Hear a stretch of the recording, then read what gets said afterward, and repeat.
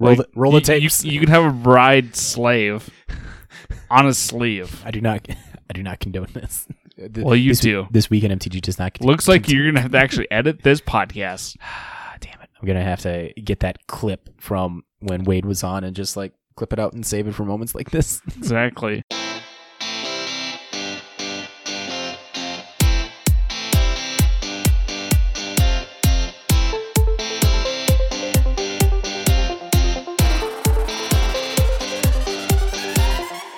Welcome to This Week in MTG with your hosts, Matt Olson, JB, and Danny Oakstad.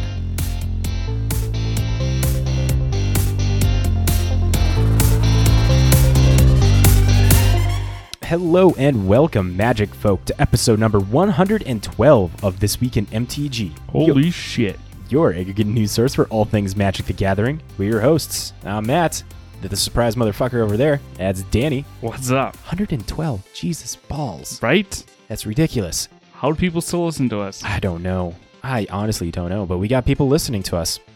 And paying for it. And that too, which is even more surprising. But hey, the more people pay for it, the better it gets. Hopefully. I was about to say hopefully, but yeah. So the lack of surprise that you're hearing from the other part of the table here is where you can't reach the mic. Yeah, JB really got shrunk by his wife. Oh, I was gonna say what's the actor's name from Honey I Shrunk the Kids? Dude, that movie is old as fuck. I know. I was trying to make a funny joke, and now it just fell. He's through also because from Little Giants. Yeah, I just can't remember his name and stuff. And then he was also in Ghostbusters. Yep. And he quit acting to support his kids. Yes. Good guy. Good guy. Yes, he is. So, bad joke is bad. JB is not here. He's being small and adulting somewhere. So with that... He's adulting even smaller humans. Yes. Oh, that's good. That's good.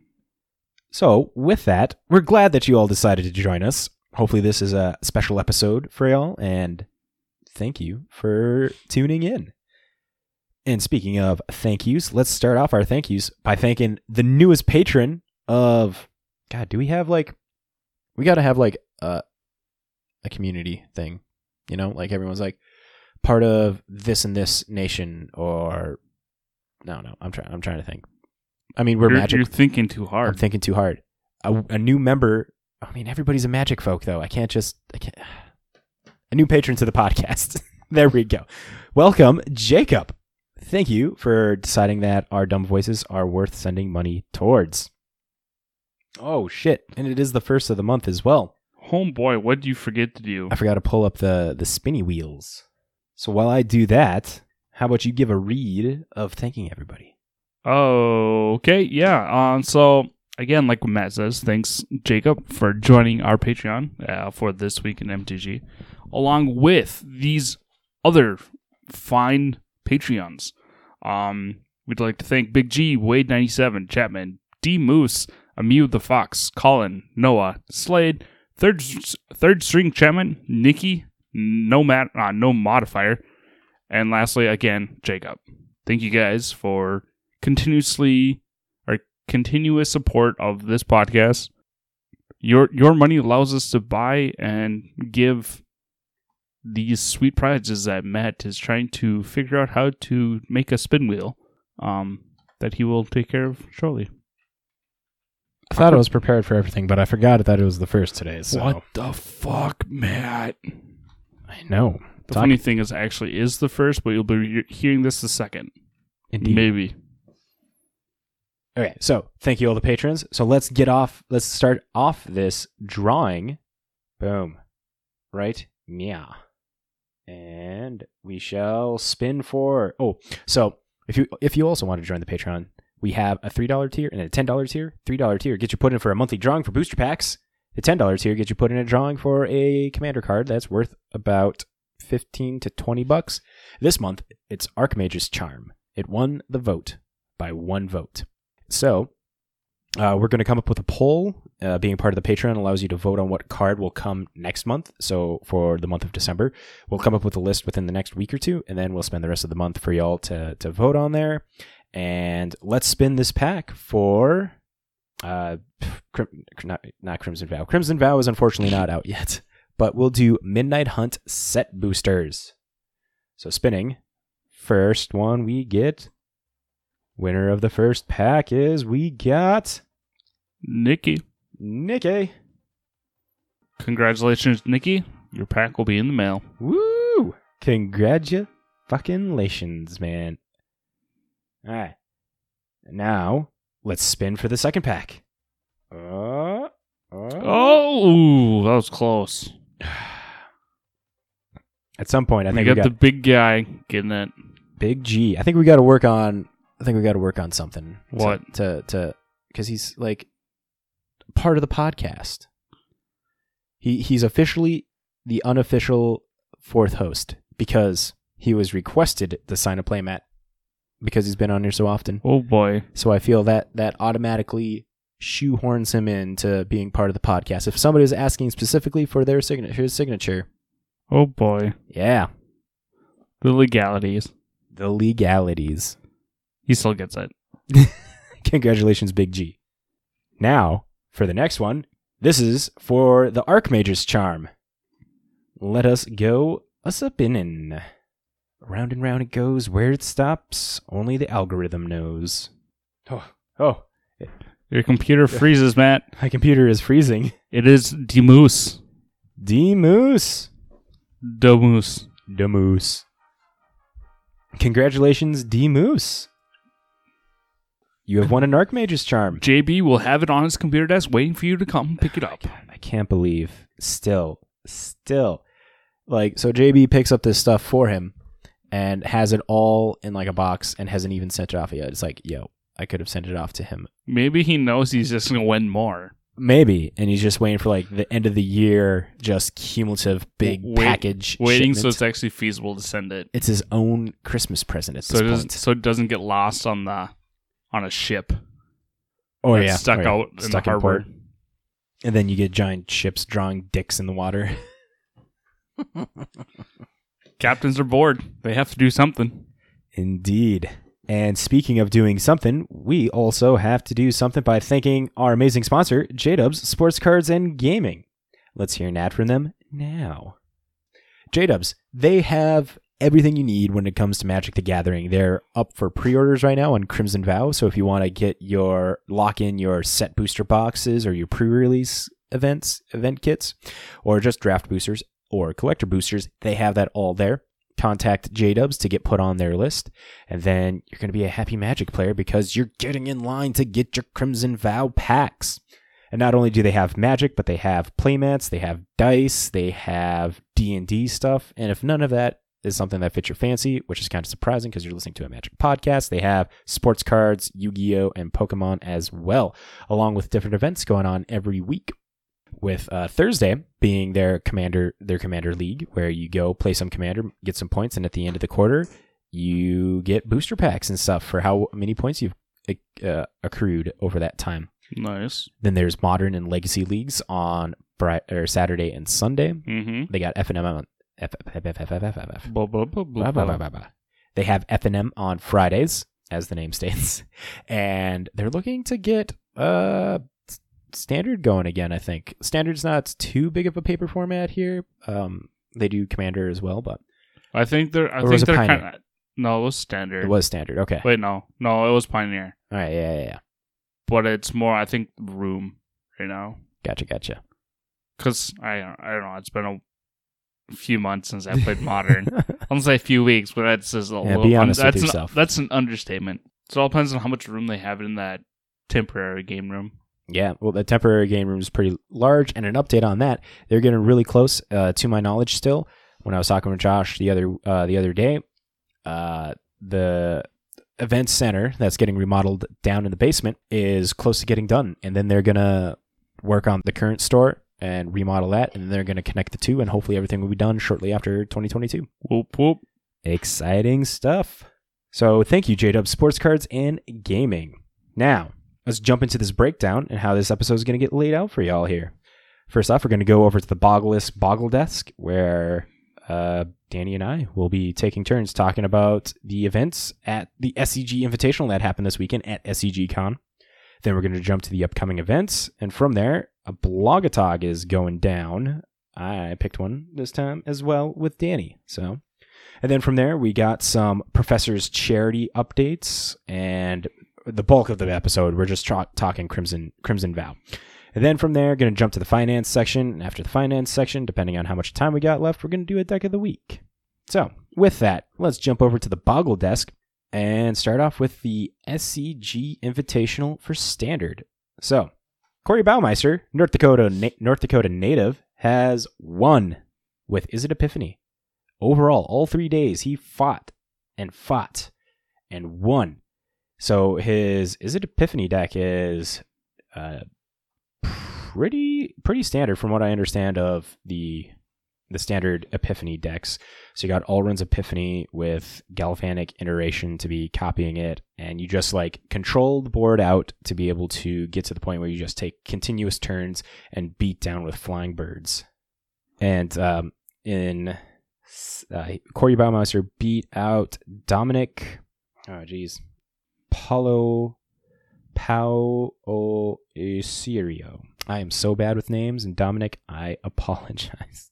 But Dominic was playing a Dimir control deck with Lear and Sedgemoor Witch going on. So Duresses, Blood Chief's Thirst, Divide by Zeros, and stuff like that to hopefully help attrition out the game. But as soon as you start taking multiple turns, you just kind of get out of hand there. Well, hopefully you win if you're taking extra turns. Very true. Very true. So there's that for you. And if we want to look at the modern event that happened there as well. So Corey Baumeister took first place with that, and he was running a Lurrus Death Shadow deck, which pretty stock for Lurrus Death Shadow. You got the Mishra's Baubles, Inquisitions, Expressive Iterations, but it was going down with the Dress Down variant, so that way you can get a 13-13 pretty quickly and just beat face there. With Kroxas, Dragon Rage, Channelers, and Regavans. Gross. The typical package that you run if you're in red. DRCs and Regavans. Second place was also taken by Dominic, who was running an Orzhov Lurrus Hammer list. Third place by Sahin Sarani, running an Azorius Control with a Kahira Companion. And this one is, very, very stock looking Azorius Control kind of a deck. Really going in on, not really going in, but using Memory Deluge to the best of the extent. And it has a single cryptic command in the main board. And then we got in fourth place by Peter Ingram and another Azorius Control. Now compared to Serene's, this one's down on the cryptic command. Got the Memory Deluges and really going in on Archmage's Charms and Spreading Seas here to be taking a bunch of different lands. In fifth place, we have Brad Nelson running a Lurrus Jund midrange deck, going with a Dark Confidant in the main board on this list, because the CMC of this whole deck is just super low. Like, you're not taking a crap ton of damage with this. You're just getting extra cards here. And with this, it does have the Urza's Saga package, where you can get the Shadow Spear, you can get Nile Spellbomb, Pyrite Spellbomb, and Mishra's Baubles. After that, we have 4-color Blink Yorion, piloted by Kellen Pastor. And this one is Omnath Locus of Creation with Solitudes and Furies, along with Eternal Witnesses to be buying back these cards. Also, in the main board, they got Spreading Seas and Abundant Growths for enchantments to potentially blink, draw cards, and just like reattach it to something else. In seventh place, we have a Jeskai midrange piloted by Cameron Sullivan. And this one is Jeskai Murktide, where it got Dragon Rage Channelers, Murktide Regents, and Regavans. And other than that, nothing too spectacular in the main board there. And the sideboard is just, it knows what it's going after when it has Engineered Explosives, Blood Moons, and Fluster Storms and Mystical Disputes going on here. And then finally, in eighth place, we have another Grixis Lurrus deck piloted by Logan Underwood. Now, compared to Corey's deck, this one does not have the dress down interaction going on here. This is just straight up going down on life to get a big. Oh, there's not even a Jesus. Why am I losing my mind? There is no Grixis Death Shadow in this. It's just Grixis midrange, and you're just beating with Dragon Rage Channelers, Snapcaster Mages, and Regavans. I don't know what I was thinking there, folks. You weren't. I wasn't. But there you have it, the big event going on over at SCGCon. You can go check out a bunch of other podcasts that go over in detail of that. We are not the people you want to be listening to about that. No, definitely not. We like the cards. We know nothing about them. We don't do good with the interactions. Nope. So, speaking of SCG, Channel Fireball is having a MTG Las Vegas weekend. Do you know that, Matt? Oh, I'm aware. Okay. I've heard it on this podcast before. Just making sure. Have you heard of it? It's No. called This Week in MTG. No. It's 3 schmucks with microphones, I think is their tagline. 3 schmucks with a microphone. 3 schmuck with a microphone. Or with microphone. That's what it was. So, November 19th to 21st, Channel Fireball MTG Las Vegas is happening just in time for Innistrad Crimson Vow. This is going to be a $50,000 prize pool weekend, basically. With $25,000 of it is going to the main event, or main events, Crimson Vows, Sealed and Modern. So we are looking at, which one is this? What's that money? Is that the Modern one? This is for both of them. This Oh, is is the it? this is the Okay. prize payout for both of them. So the prize pools for both of them. So the first is $2,500. Second is $1,900. Third and fourth are just going to rack in $1,500. Fifth through 8th is $1,000. 9th through 16th is $700. 17th through 32nd is $500. Enough. God damn. It's enough to pay for your airplane ticket. Yeah. Vegas is cheap to travel to. Yes, it is. Rooms, on the other hand, can't attest to that. Don't know. I don't think so. If you're going with the group, it's not bad. It all depends on where it's to be held, and if you're looking to be on strip or off strip, and all that fun stuff. That's right. You've been to Vegas. One time. I thought it was twice. One for business and one for the I've pool only been to tournament. Vegas once. Oh, never mind then. I don't go there for business. I'm not that important. We're going to make it our business at some point. Maybe. Unfortunately, I don't think we're going to be able to go to this one this year. But if No. if any Vegas events happens in the future, Yep. we'll mark that on our calendars and we will go there. And then it will be for business, Danny. Hopefully. Then Then it you will have a be for tax business. write-off.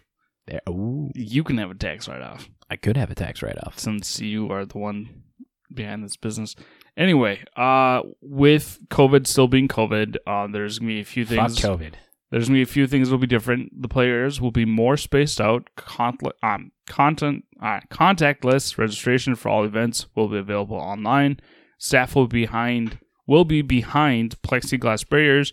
Everyone will be required to wear a face mask, and all attendees must show either a proof of vaccination or negative COVID test within the last 48 hours.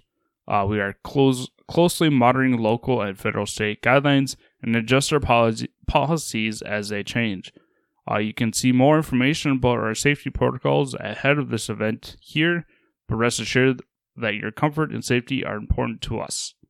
So with that being said, we can't wait to see you all at the MTG Las Vegas and feel the energy in the halls once doors open November 19th. So they're going to have special guests there, and they finally just announced the artist list that's going to be there. You got that pulled up there, Danny? No, I don't. Means I got to pull it up here. I don't know why they don't have it on here. Well, because I'm just pulling up an article that goes over the details. So a couple more of the details, I guess, real quick, are the Modern event is $60 to enter. Limited is $80 to enter. And they're going to do 8 rounds of Modern and 8 rounds of Sealed. And then they're going to cut to a top 8 after on the following day, on the Sunday. And then you could get like these big packages and stuff where you can Yep. get entered into both events, and you get cool things like a deck box, a random foil promo, and then an exclusive Jewel Lotus playmat and other kinds of playmats and stuff like that. They got the Command Zone that's going to be there. That's going to be $80 to gain access to that. And doing that, you're going to get 3 days of access to the Command Zone, 3 days on-demand Commander event vouchers, foil Path of Ancestry promo, a deck box, and exclusive Path of Ancestry playmat with new art. Okay, the deck or that playmat is pretty sweet looking. It does look pretty Stairway cool. to Heaven. And work right in a stairway to I heaven. do like how they have a how do you rate your commander deck? Brought to you by the Command Zone podcast. Yeah, they have the full video down there where they talk about that. So, They just have a little graph too. ooh, and they got the vendors as well showing up here. Yep. So the vendors for the weekend are gonna be maybe not. That's weird. They just sent me to like freaking the tournaments that they're holding. All right, I got it right here. You want to read off this, or you want to read the artists? Oh, I can just go down. Yeah. I think the vendors. Yep. How many do you have? 8? 1, 2, 3, 4, 5, 6, 7, 8. Yep. Okay, so starting off the list, we have CoolStuffInc.com. We got StrikeZoneOnline.com. Then we have Toa Magic, 95 MTG, Tier 1 Games, Darkside Games, Laughing Dragon, and last but not least, Recycled Entertainment. I'm feeling a connection with Recycled Entertainment. Are you? Yeah, it has the recycling logo. Oh And my I'm- god. And I'm a garbage man. Oh my god. Special guests are going to be Zebek, Rachel Weeks, Thalia Vess, Pleasant Kenobi, the Professor, Kyle Hill, and Marshall Sutcliffe. Sutcliffe. Here are the artists that are going to be there.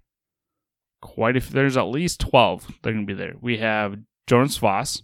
We have Mark Teton, Andrea Raddick, RK Post, Mark Paul, Miranda Meeks, Ken Meyer, Howard Lyon.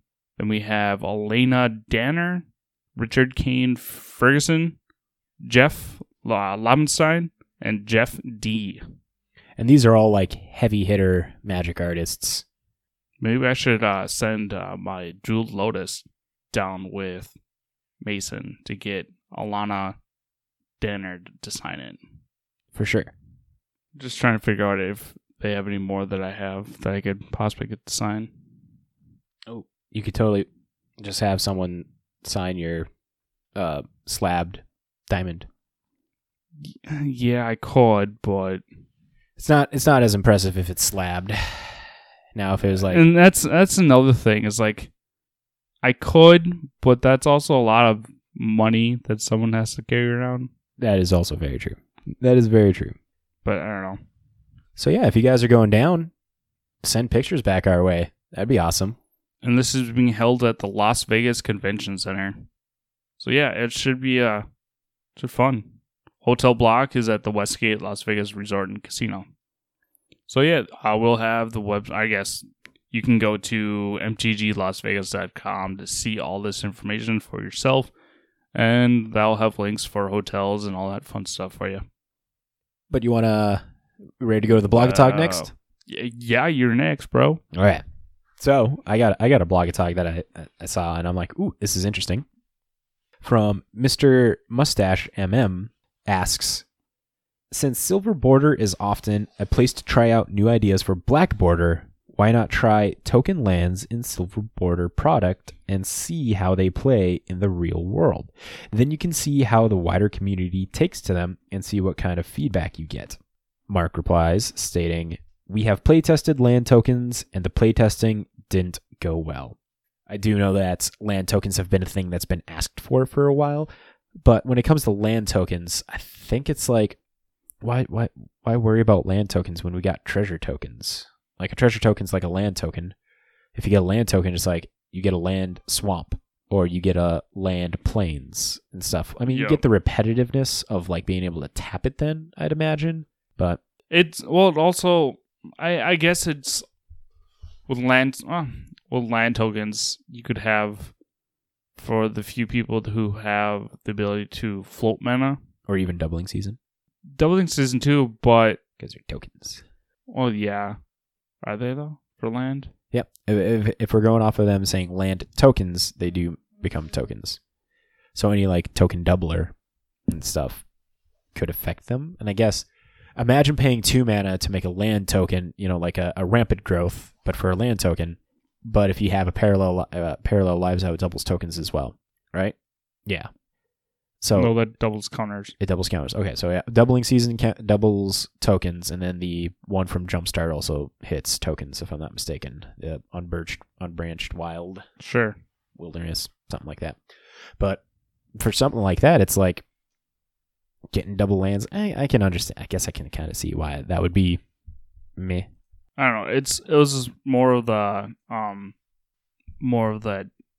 having that extra token out there so you can keep track of what you have per color, rather than, oh, hey, I have this die is this color, this die is that color, this die is this color. It's like, hey, I just have tokens out here that are not land, like an actual land card. It's just a token that says, hey, this is this. Do you think it would kind of fall under the category of, we all do it as Commander players. We put our ramp artifacts like Soul Ring, Command Sphere, Gilded Lotus, and stuff like that. We put them with our lands, and then that kind of gets like confused and stuff. And there's times where it's like mass artifact removal, and then sometimes you forget that stuff there. Like, I wonder if that kind of scenario plays an effect into the land token play testing that they have done. Like every commander who plays Commander, your tokens are never the same color sleeves as your deck you're playing. Oh, and I guess that's another thing. How many people just like use dice for tokens? Like, I'm not going to go get a token. Exactly. Oh, this 2 is a swamp, and this one it's 4. That means it's a plains. Exactly. And then like 5 minutes later and 2 beers in, it's like, what is what? What are they again? Yeah, exactly. So you actually have a card out. It's like, hey, this is that literally says land token for this color. Doesn't have to say plain, swamp, island, mountain, or forest. It just the color with a mana symbol or something. I don't know. But rest assured, Magic Folk, they have play tested it and it did not go well, I guess. That's probably why. It's because how often do you make land tokens? Well, I mean, like I said, you got treasure tokens, and those are like land tokens. They're a one-time use land. Well, I mean, treasure tokens are just a lotus petal and stuff, but it's not a land. So, I mean, oh, and then think of all the landfall triggers you get for land tokens. Ooh, yeah, I can imagine it'd be kind of like murky with the different play patterns, play styles, and stuff like that. Things that are like sack a land, you sack the land token, and then it's like, oh, well, that's not a real negative effect, like Harrow. Mm-hmm. Typically, it's like Harrow, you're down a land, but then you ramp 2, so it's like you're just up 1. But if you sack a land token, you're just up 2. Mm-hmm. And things like that. Or same with like a crop rotation, sacks any land to tutor up any land. So it's like this land token is now a Glacial Chasm, or this land token is a Field of the Dead in Commander. Stuff could like be. that. Definitely could be. So moving along, we go to Junts26. They actually stated, I've said this before, but I am continually struck that many people's complaints about white are, in quotations, indirectly, complaints about Commander rules. Commander's format makes fast, efficient aggro a pretty bad or impossible strategy, and white suspends more of its power budget on that than any other color. People are looking for a white equivalence of big, weird red spells, and white gets few of those, and when they do, they tend to be Staxy cards people don't want in Commander. Barkley plays back with, 7 simple words? Commander is not doing white any favors. I don't know. To the people that are like, white's an aggro deck, and it's not, and aggro decks aren't good in Commander, it's like, get better at making your aggro decks then. Yeah. I know. Well, mono white's hard. I don't know, man. I got decked up one time. God, where was I at? It was just like out at an LGS or something. A guy had a Avacyn deck that just like ramped and stomped. It was so quick. We were all dead. And then a friend of ours, have you ever played with Joe before? Yeah. Yeah, he has had a Boros deck. I think he changed it and stuff, but it was like Boros aggro, and that slapped. I mean, yeah, you're incorporating red and stuff with that still, but you got the power cards from red. But this is the argument against like you can't have an aggro deck in Commander. Oh, you can. It's just a lot of fine tuning, and if you do aggro in white, you are basically going on a one-way street. I'm gonna make a white aggro deck now. Go for it. I'm gonna see how that turns out. I'm just making hug decks. Yeah, dude, I gotta add some more cards to my Nea hug deck. I played it recently this last weekend, and I'm like, yes, this was fun. Yeah, This was fun. hug decks are fun.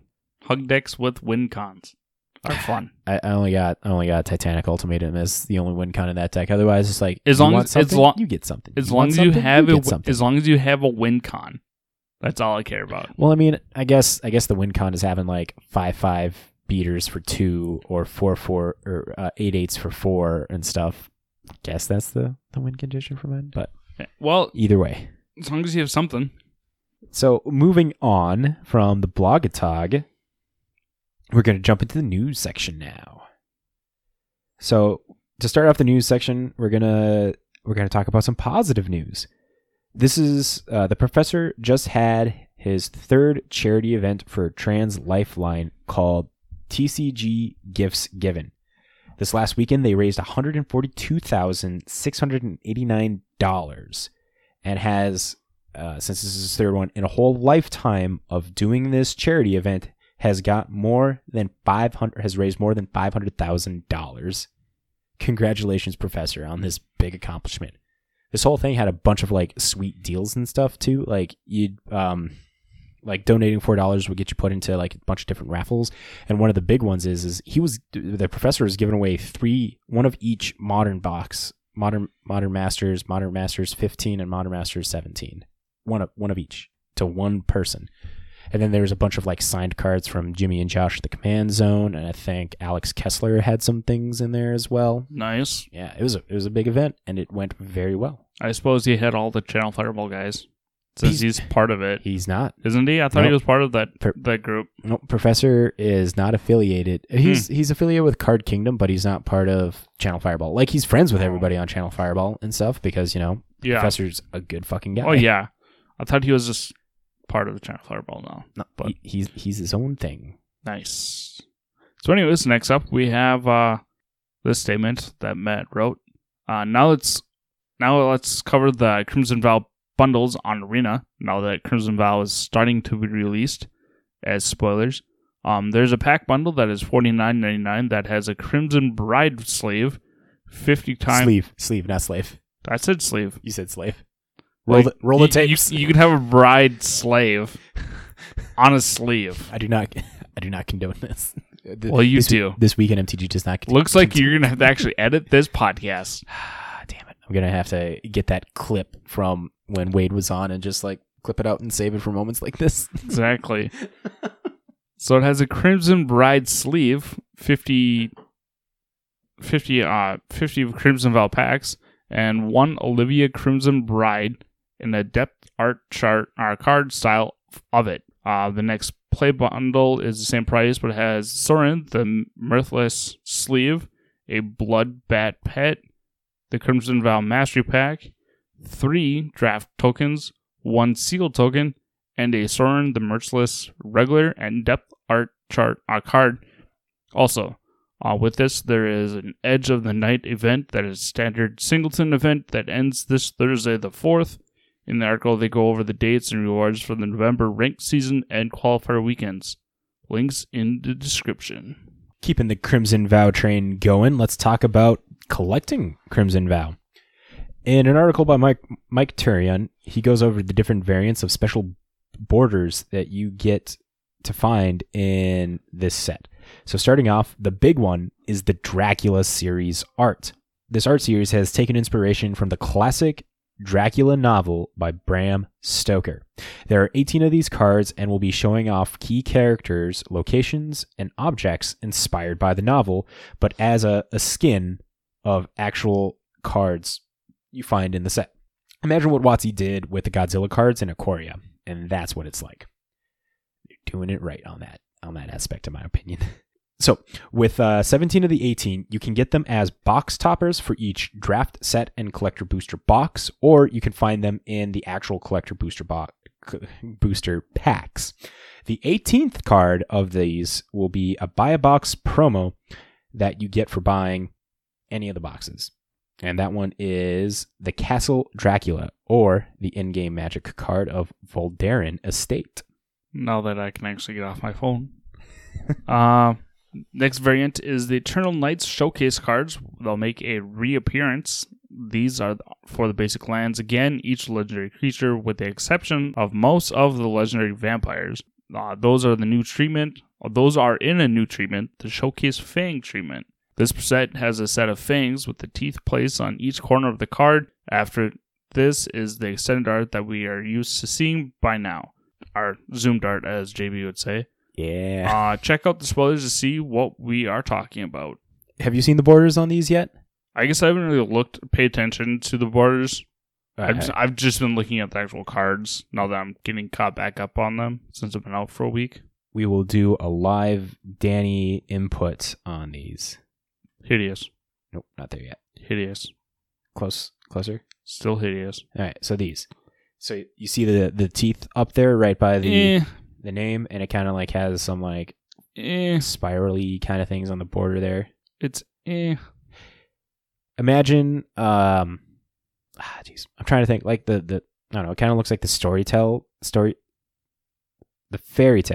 tale kind of border esque of previous stuff. I don't know. It's nothing fancy, but it looks good. It's subtle. It's another variant. It's not as strong as like the Keldheim ones, the Keldheim Showcase. Those ones. The Keldheim Showcase had to be strong because that's Viking. Yeah. If that's the case, then these are definitely very elegant, subtle and elegant. They're in the shades of black. So if you don't see them, I think that's what they're trying to do. But once you see it, you'll always see it.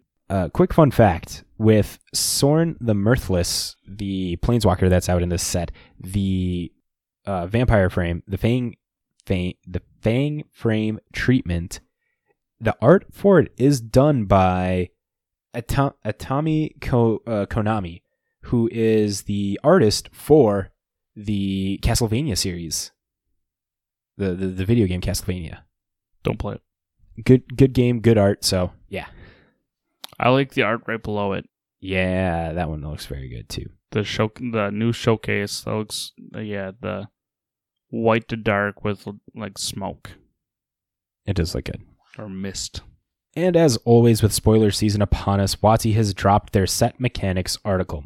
The new mechanics in Crimson Vow are, first up, we have Training. It's a creature ability that reads, whenever this creature attacks with another creature with greater power, put a +1/+1 counter on this creature.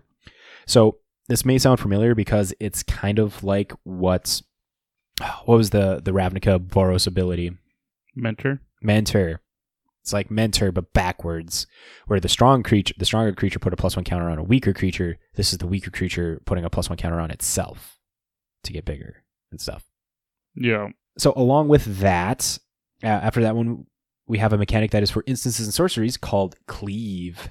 This states that you may cast this spell for its Cleave cost. If you do, remove the words in square brackets. Now this one's interesting. So like what it would be, I'll give a quick example here of like what they did in the cards here. So the Cleave example that they have is for a card called Dig Up. For a single green, you get a sorcery that reads, search your library for a bracket basic land, close bracket, card, open bracket, reveal it, close bracket, put it in your hand, then shuffle. So now if you pay the Cleave cost of 1 black, green, you can now read it as search your library for a card, put it in your hand, then shuffle. So you just ignore the words that are in the brackets when it comes if you pay the Cleave cost of these cards. Next, there is a new token mechanic that goes along with this set, kind of like what clue tokens are for the previous set. This one is called... So Matt. Are we going on the Cleave one real quick? Yes. Okay. Just with Dig Up.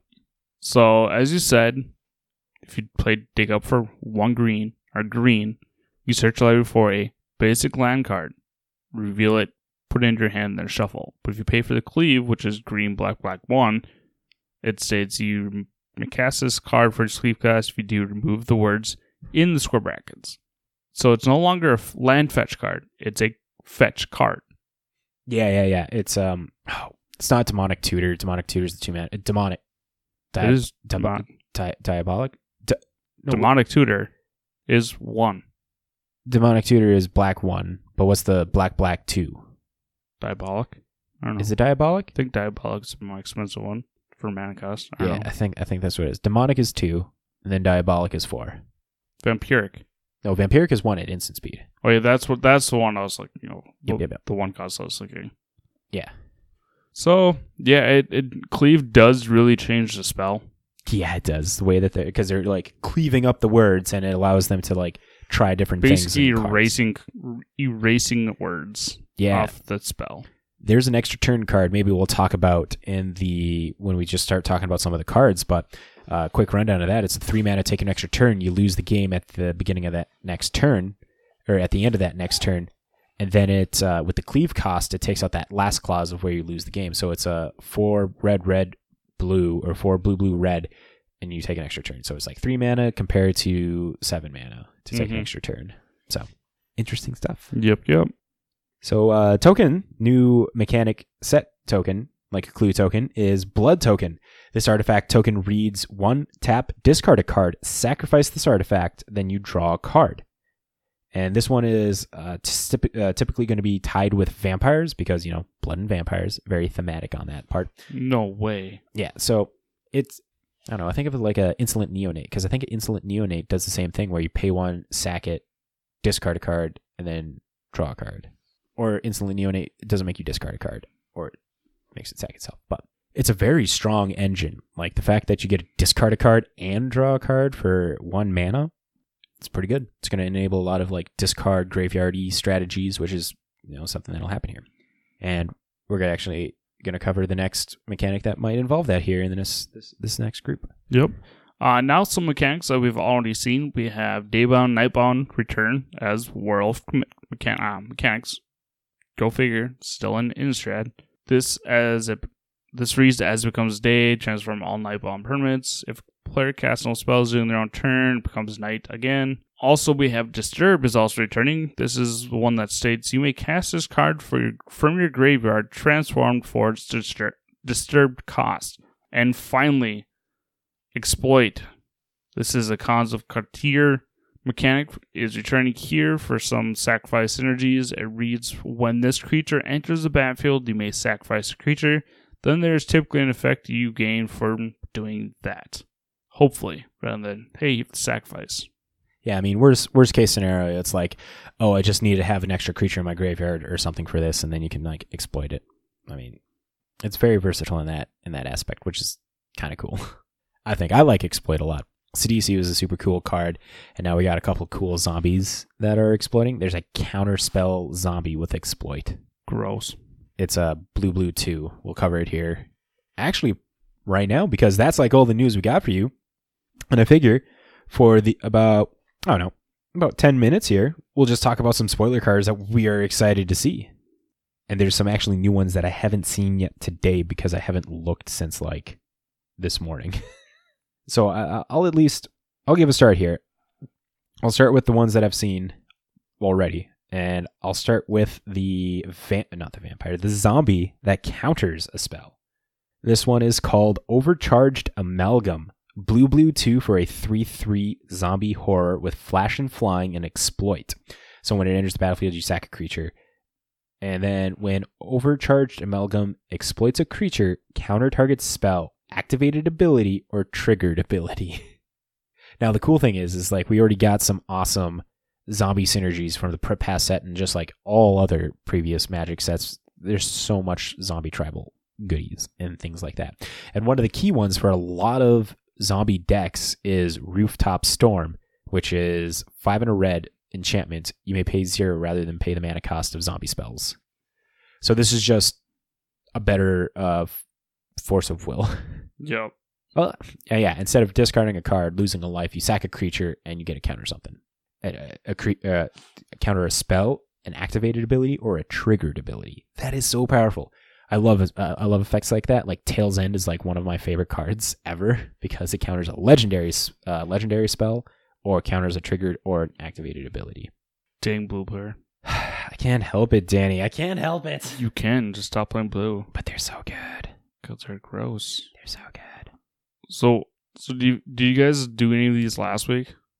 We did not, because they didn't come out until Thursday. I suppose they didn't, yeah. Yep. Since I wasn't here. Yep. So the one you shared on our Discord for me, because it's right up my alley, is Voice of the Blessed. It's white for a 2/2 Spirit Cleric. When you regain a life, put a 1/1 counter on Voice of the Blessed. Yeah. As long as the Voice of the Blessed has 4 or more counters on it, it has Flying and Vigilance. And then as long as Voice of the Blessed has 10 or more, it has Indestructible. It is by far better than a Serra Ascendant. It's better than a Leonin Pridemate, or a Johnny's Pridemate. Because it does exactly the same thing, but you get abilities when it gets more counters on it. Because a Pridemate just gets counters and just gets bigger. Yep. Same mana cost. Yeah, that's what the conversation was with under Mythic Spoilers, like little chat box underneath each card. Right. It is a Johnny's Primate on steroids. It's also a Serra Ascendant on steroids. Yeah, both so fucking good. Yeah. And if you're playing Soul Sister, getting to that 10 is no problem. That's no fucking problem. And you got an indestructible 12/12 flyer. Yep, with and vigilance. You have a 10/10 wall that's indestructible that can fly. Yeah, at that point, like, you just got this game. So Danny, I know you got a Soul Sisters deck. Like, and yep. You have Pridemates in there? Is it a full set or is it 2 or 3 of? Let's find out. I think we talked about it one time, like a couple months ago on Deck of the Week. And if I've changed, I think I've changed that one. So if you change that one, like, looking at this card initially, does it like fit in what that deck is trying to do for you? Yeah, it does. Like I said, it's a better version of Serra Ascendant. So I think I would literally just pull a Serra Ascendant for it. Do you got Primates in there still or no then? I'd say I'd trade this. I'm pulling up right now. I was about to say, I'd pull the Pridemates before the Serra's Ascendant. Pridemates are out. Okay, so Pridemates are out. Yeah, no, Pridemates are out. So yeah, I'm just running 2 Serra Ascendants main and 2 sideboards. So I'd probably just put in 2 main and leave the other 2 Serra Ascendants inside. But I don't know. Actually, yeah, because the only other flyer I have in the deck is Birds of Paradise. Oh yeah, then you totally need this guy. Yep. But hey, the whole deck is to play Birds of Paradise turn 1. Right, and then you get this turn 2, and then mana left open to help protect it. Actually, be turn 2 would be a Soul Sister. Soul Sister, and then that, because gotcha. I'd have enough mana for it, and I'd put a +1/+1 on right away because they gain life. That's how that deck works. So this next card is a card I'm excited to put in my Varina deck. To those people who have listened, I've talked about, I don't think I've actually went into detail what my Varina deck is. I've only mentioned it in passing, but it's very zombie heavy. It's super fun, super triggery, and very aggressive. Gross. So this card called Arc Ghoul of Thraben, black 2, 3/2 zombie cleric. When Arc Ghoul of Thraben or another zombie you control dies, look at the top card of your library. If it's a zombie card, you may reveal it and put it in your hand. If you don't put that card into your hand, you may put it into your graveyard. It's just a way of self-milling yourself. Yeah. It puts zombies in hand, or I can just, like, I'm not putting that in my hand, and then you can automatically put a zombie into the graveyard. So that way you got, like... Yeah, it goes to your devotion or whatever. Not just graveyard size and stuff. That works too. So me being green player. Me green player. Me smash. Go big, go hard. Cultivator Colossus. It is green 4 for Plant Beast. It has Trample. Cultivator Colossus power and toughness are equal to the number of lands you control.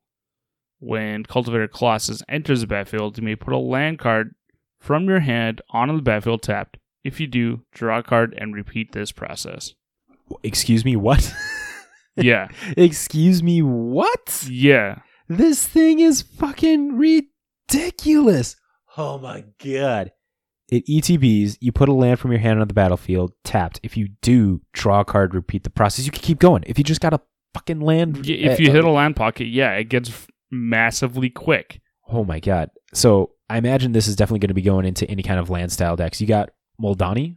Moldaya? No. What's the... Abu. not Abu. Let me pull it up real quick. It's the Zendikar. It came Yeah, out as the Zendikar yeah, it's from commander deck. Yeah, it's Zendikar. Ubin. Ubin. A Moldaya ancestor. I was close with Yep. Moldaya. So yeah, dude, that thing would love this thing because it just you could just bank on putting lands out. Yep. And I think how this works too is like if you have an MDFC card, like you can draw the card and choose to play as the MDFC and then just keep going. So just have a crap ton of that kind of stuff. And even like Lord Windgrace style decks wouldn't mind having something like this. Yeah, and then you just have a massively big beast. Mm-hmm. And then on top of that, you can hold on. Does Avenger of Zendikar put +1 counters on plant creature tokens or just Avenger Zendikar? Yeah, Avenger of Zendikar. Gonna do a quick live Google on Um, this one here, then just to double check. Because I think Avenger of Zendikar puts it on plants. And if that's the case, this thing yeah, it puts on plants. on each plant creature you control, this thing gets bigger with Avenger of Zendikar. Holy shit. Mm-hmm. That is great. So each land you put in pumps all the other little plant tokens, but it also pumps this guy because he's It's like, a hey, fucking here's our plant big beast. brother, who's bigger than our father. You were making fun of us? Now, we brought our brother in. Whack. My God, this thing is amazing. Yeah, I think he might just end up getting into Rith. Let's see. There's no pre-sale prices on these cards. There's not too many places right now that are putting No. up pre-sale prices on cards. And there's two arts for this. They have the standard art, then they have like a showcase art. The showcase art is more of a dark shadow. Like the shadows are more in your face. So where there's a shadow, it's a lot darker. So I don't know if it's just the way the person who took the picture, if it's just picture quality, or if it's actually that way. But showcase is pretty cool. Okay, so I want to talk about this card here. Toxrail the Corrosive. Black 5 for a legendary slug horror. At the beginning of each end step, put a slime counter on each creature you don't control. Creatures you don't control get -1/-1 for each slime counter on them. Whenever a creature you don't control with a slime counter on it dies, create a 1/1 black slug creature token. And then it has black-blue, sack a slug, draw a card. Yep. This thing is amazing. Each end step, not just your end step, each end step, you get to put a slime counter on every creature that you don't control. So it's like your opponents can never keep a board of like white weenies or just like X ones because at the end of their turn, slime counters get put on them and they get -1 counters, and then you're getting a bunch of slugs. And even just like letting this thing go on at the end of each turn, everything is just shrinking and shrinking. Here, let me. No, I can read from here. Yeah, that's a very toxic card.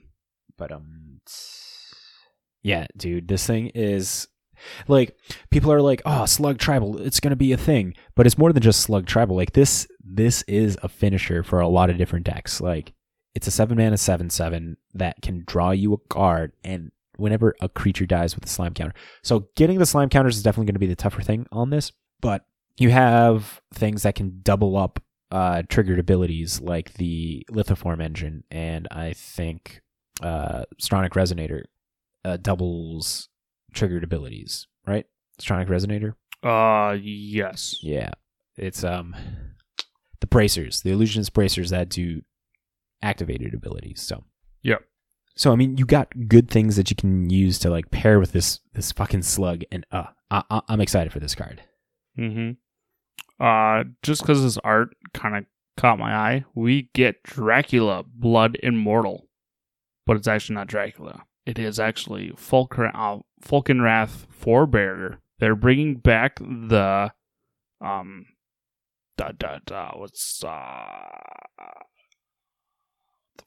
Godzilla art, no, the Godzilla names, card art stuff.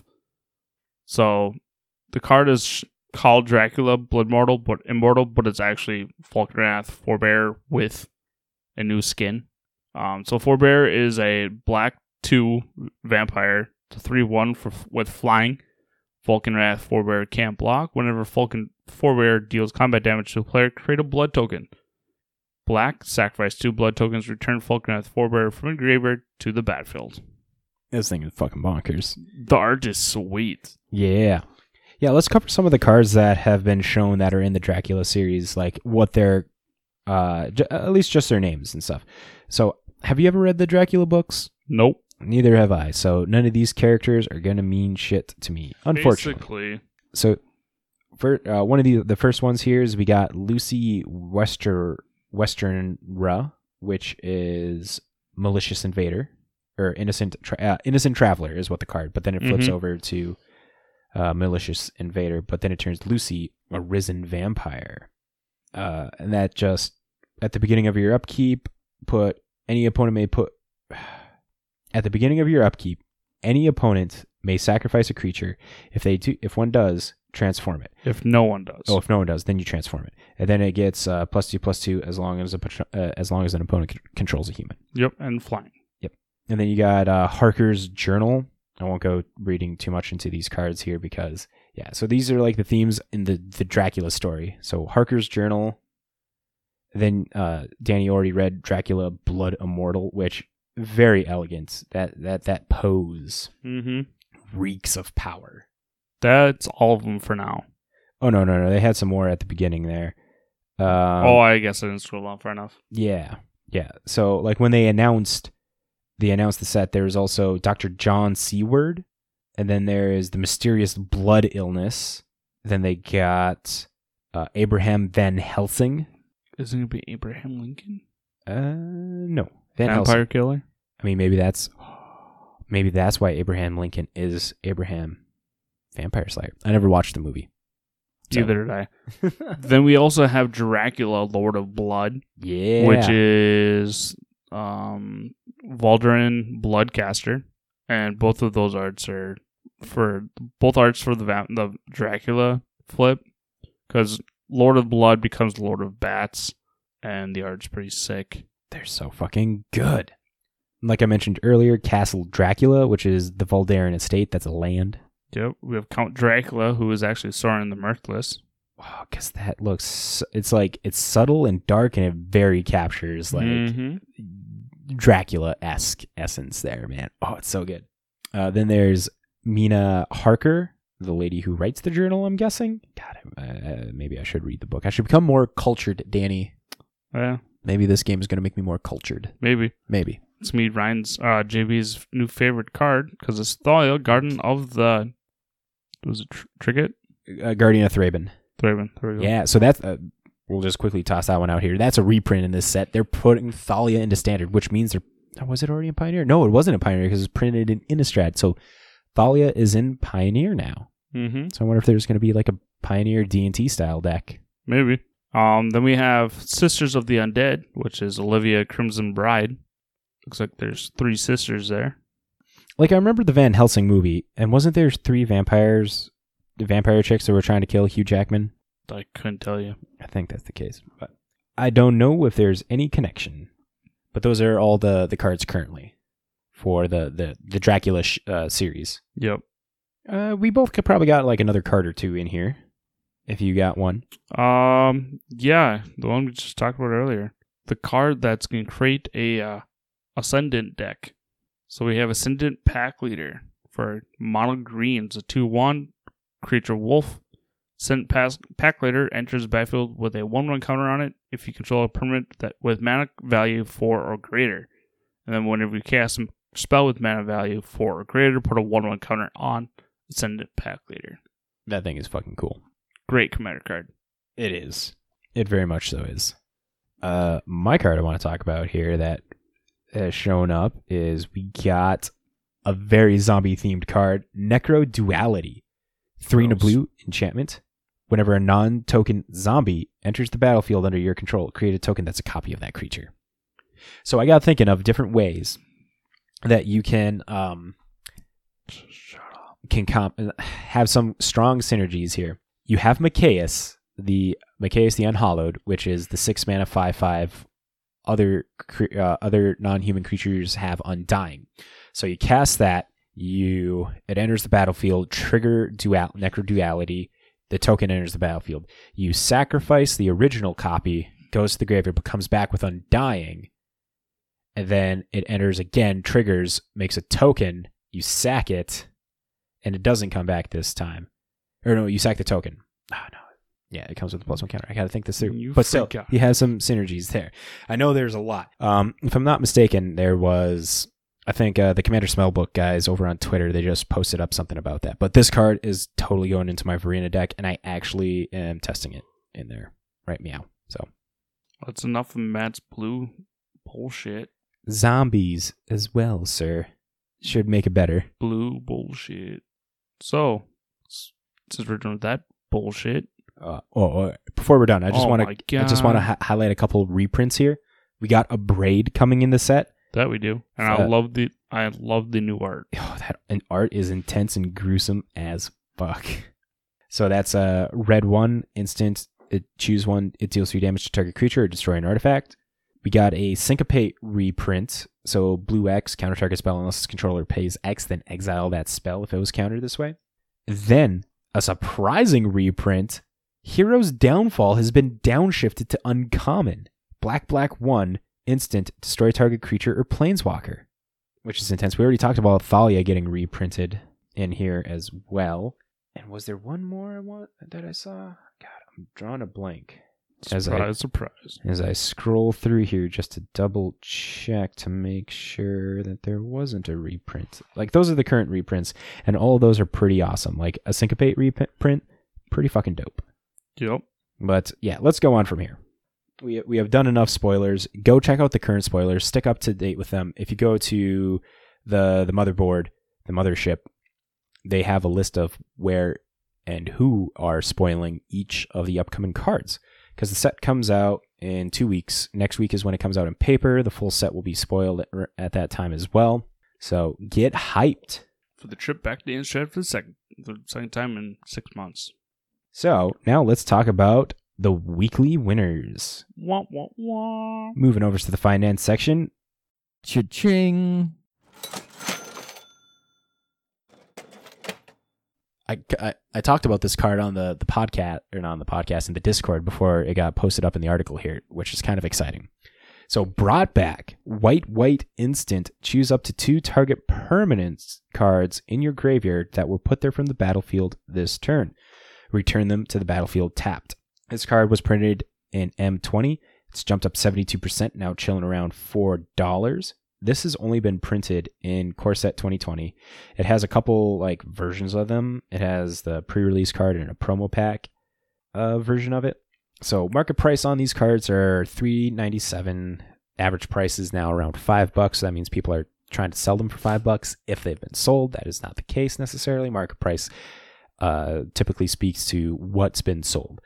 Foils of this card are around $7.50 though. And the reason why this card is moving up is that there are a bunch of brought back style decks getting played in Modern. One big one was brought up by Aspiring Spike Everett Mohan, who was running a Boros brought back deck with Furies and Solitudes and Esper Sentinels, Ragavans, Ranger Captain of Eos and stuff like that, and Ephemerate. So it pairs with Ephemerate kind of thing. So this card is bonker balls with this thing. So those decks is what's causing that to move up in price. Next in the weekly winners, we have Spreading Seas. For blue 1, you get an enchantment aura that enchants a land. When Spreading Sea ETBs, draw a card, and then the enchanted land is an island. This card has jumped up 65%, now chilling around $3.91. But as of today, it has gone up even more. Market price is $4.64, and the average price is around $4.50. I'm going to take a stab in the dark here on the foil price of Spreading Seas, that the $188 is a fluke. I think it's a fluke. But maybe not necessarily, due to the fact this is the only printing. Yeah, it's only printing in Zendikar. It hasn't been printed in a list, hasn't been printed in any other kind of a deck. So I think I think the foil is actually pretty accurate then. Maybe. Very, very well, maybe. I imagine it looks very pretty too in person. Because Spreading Seas is definitely one of my favorite cards. When I understood the power of what it could do, it blew my mind, and I liked it a lot. So this is moving up in price because in Modern, it combats the meta very well right now. You got hammer decks that are going that are running Inkmoth Nexuses or even Blinkmoth Nexus. And those are creature lands, so it shuts those guys off completely for them to be able to attach a hammer to. It destroys Urza's Saga as another option. Previously, we talked about Alpine Moon was a card that would be shutting down Urza's Saga, and that's for 1 red. Now it's seen that, 2 mana draw card is still a pretty good effect to be able to blow up an Urza's Saga to stop your opponent from getting a Karnstruck or being able to tutor up any 1-drop that they want, typically like the Shadow Spear, Nihil Spellbomb package, or Mishra's Bauble and stuff like that. So this has been appearing in both Jeskai and Azorius controls to help combat that stuff. So next one of the biggest winners that we have is Solitude. I think this guy's catching up to Regavan right now as most expensive card in Modern Horizons 2. It's a very expensive card. So Solitude, we just mentioned with the brought back deck. It is white 3 for a 3/2 elemental incarnation with flash lifelink. And then when Solitude ETBs, you may exile one target creature or another target creature. That creature's controller gains that much life. And then it has Evoke of exile a white card from your hand. So this is Swords to Plowshare on a creature, and this has been seeing so much play in like every style deck. Right now, Azorius control style decks in Modern are picking up in pace. You got the elemental decks that are running this, and then we were just talking about that Boros brought back deck running Solitude as well, because it gains you life, it exiles the thing that it wants to exile, which is important when you are facing down Murktide Regents or Monkeys. Even with cards that are less oppressive but are still pretty good in the format, because this thing also can exile... It can exile opposing Furies or opposing Omnaths. Omnath is a big one to be exiling, and they won't be able to get that anymore. So it's showing up in a lot of popularity there. So then we have a final winner here of Ardent Plea. For white-blue 1, you get an enchantment that reads Exalted.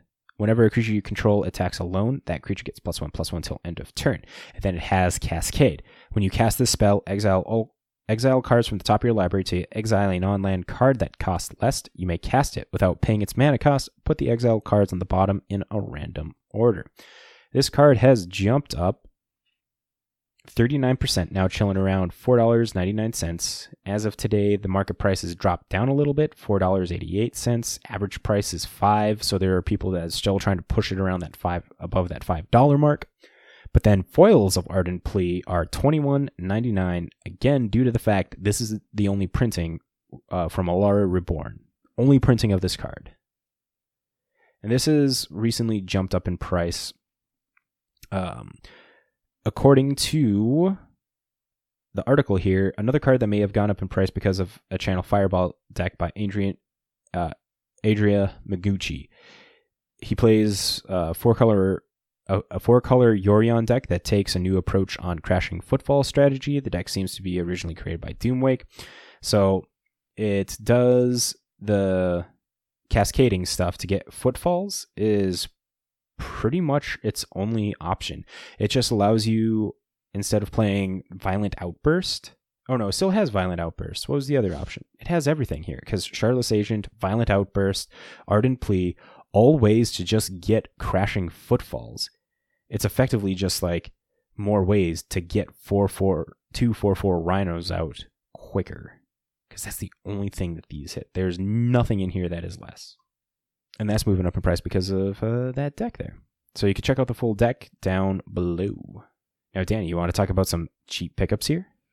I suppose I'll do JB's job. Come on, JB, pick up your feet. Actually, get up to the table, bro.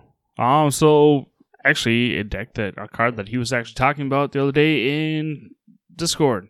He was. Dark Depths is now at 1571. It's stabling out. Still pretty expensive card, reasonably, but from where I was at, it's at a reasonable price. Market price is around $13, and the cheapest version of this one is from the list, which is the card that they're talking about here. Yep. I suppose I could have looked at that. No, you're good. Because Cold Snap is $26, Double Masters is $16, from the Vault. Lore is 18. Yep. Ultimate Masters is 18. And then you got the Ultimate Master box topper, which is around $90.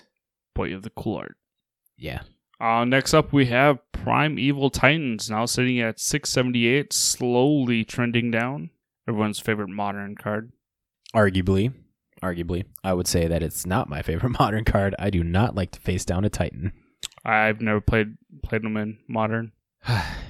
It's good that you never played him, because I imagine you would probably enjoy playing a Primetime deck. I hate playing against Primetime. Primetime and Amulet of Vigor are a very potent combo. That's mainly one of the reasons why I like to have Kolaghan's Command and now Prismari Command as ways of like dealing with Amulet. Yeah. Next up, we have Kirk, Son of Yawgmoth, sitting at $5.01, and it's slowly trending down. Mono black decks losing popularity. Yep. And that ends the list of cheap pickups for this week. As a reminder, if you guys want to be picking up any cards on the cheap or selling cards as they're moving up in price, you can go check out our friends over at tcgsniper.com. They have an amazing service where you make an account, you put in cards that you want to get notified on that are moving up or down in price. You'll get notified on them. They'll by them sending you a link via text, Discord, email. You click that link, you go to the buyer that posted for that price, and then you can buy it. Then and there, and it is really good, really easy. Like you snipe out some really good deals, not gonna lie. Very good deals. But then you can use it in the reverse, like I was saying, where you can like get notified when prices are moving up. So let's say you have a stack of mission briefings that you're waiting to go to like $10 a piece because they're like Snapcaster 2.0. And then when you get notified of more people are selling that for around $10 to $12, you get notified and it's like, okay, now this is the time that I want to be posting this up, selling, making some money. Highly worth the service. You should go check them out. But if you go check them out and sign up and make an account and mention that the guys over at This Week in MTG sent you, you will get 3 months free of their Plus program. And what that gets you is you get 50 cards to enter in and get notified on. So it's highly worth it. I highly recommend it. They are great guys. We've had them on the podcast before, so go check out tcgsniper.com. Yep. Another thing before we close out the news or the finance section here is TCG Player announced today. Oh yeah, what did they announce? That on this Friday, 11/5, that they're doing a 6-hour only bonus bucks special. You get 15% bonus bucks on all products. Ooh. So every product, everything you buy there, 15% of that price, you're getting bonus bucks, which is like their currency and stuff. We talked about it like 2 weeks ago. I think they had their 10% one. Now they're doing it better for 15%, but it's only 6 hours this Friday, starting at, I do not see a time. So check the notes. I'll make sure to post an appropriate link down there below so that way you all know about that. Now, with the finance side of the way, Danny, should we do a deck of the week? It's up to you. It's almost 9 o'clock, and we're doing pretty good. It's up to you. Well, I think we will cut it there then. Okay. And mainly because we don't have a deck. Yeah, we don't. I've definitely been bad. JB is definitely the one who picks up a lot of the deck of the weeks. So we got to work on that. He does. Not we. He. So thank you guys for making it to the end of episode 112 of This Week in MTG. Good job. Make sure to follow us on all not on all podcasting platforms, but you can check out whichever one that you use the most. Follow us there so that way you get notified when a new episode drops. You can also follow us on YouTube and on Twitch. Twitter too. Yeah, I mean, on Twitter too, but on Twitch, where we go live every Monday night around 7 o'clock, and you can watch us stumble over our words and having long pauses because I forget to put a wheel up and stuff. Also, I wanted to say this at the beginning, but we still have playmats, y'all. Hit me up. We'll sell you playmats. They're going for $20 a pop. We'll work out shipping. I'd love for you to have them because they're really flipping cool. I have to get one. Gotcha. And you can follow us on a bunch of different places online: Facebook, Twitter, Instagram. Go check out our website, thisweekindmtg.com, to be able to get all that information. OnlyFans? No OnlyFans. Dang it. We got to work a little harder for that. Maybe that's where we should be. I'll think about it. Just bling out our decks and show our decks. We'd just be laying there in like a bare rug. Nope. And stuff, and our decks are just... It's literally just our decks. What if we get like some of the more risque cards and we take pictures of those, like Final Gambit, which came out in like 5th Dan or whatever. Yeah, the ones that are like people are having hissy fit over. Yeah, Earthbound. Yep. Or Earthbind. Then there's also Gwendolyn DeCourcy and stuff like that. So we'll start saving up and getting those cards. We'll buy those once we get money from OnlyFans. Yeah, there we go. There's the deal. There's the deal. So with that as well, let's give a big thank you to our patrons. Thank you once again. Thank you, Jacob, for being a new patron. It's greatly appreciated. We love you for that. Thank you, J-Dub Sports Cards and Gaming, for being the sponsor of this podcast. Now, Danny, do you have anything else you want to add to this? Nope. Well, with that then, you fine magic folk, we will catch you all next time. See ya. You were making fun of us? Now, we brought our brother in. Whack!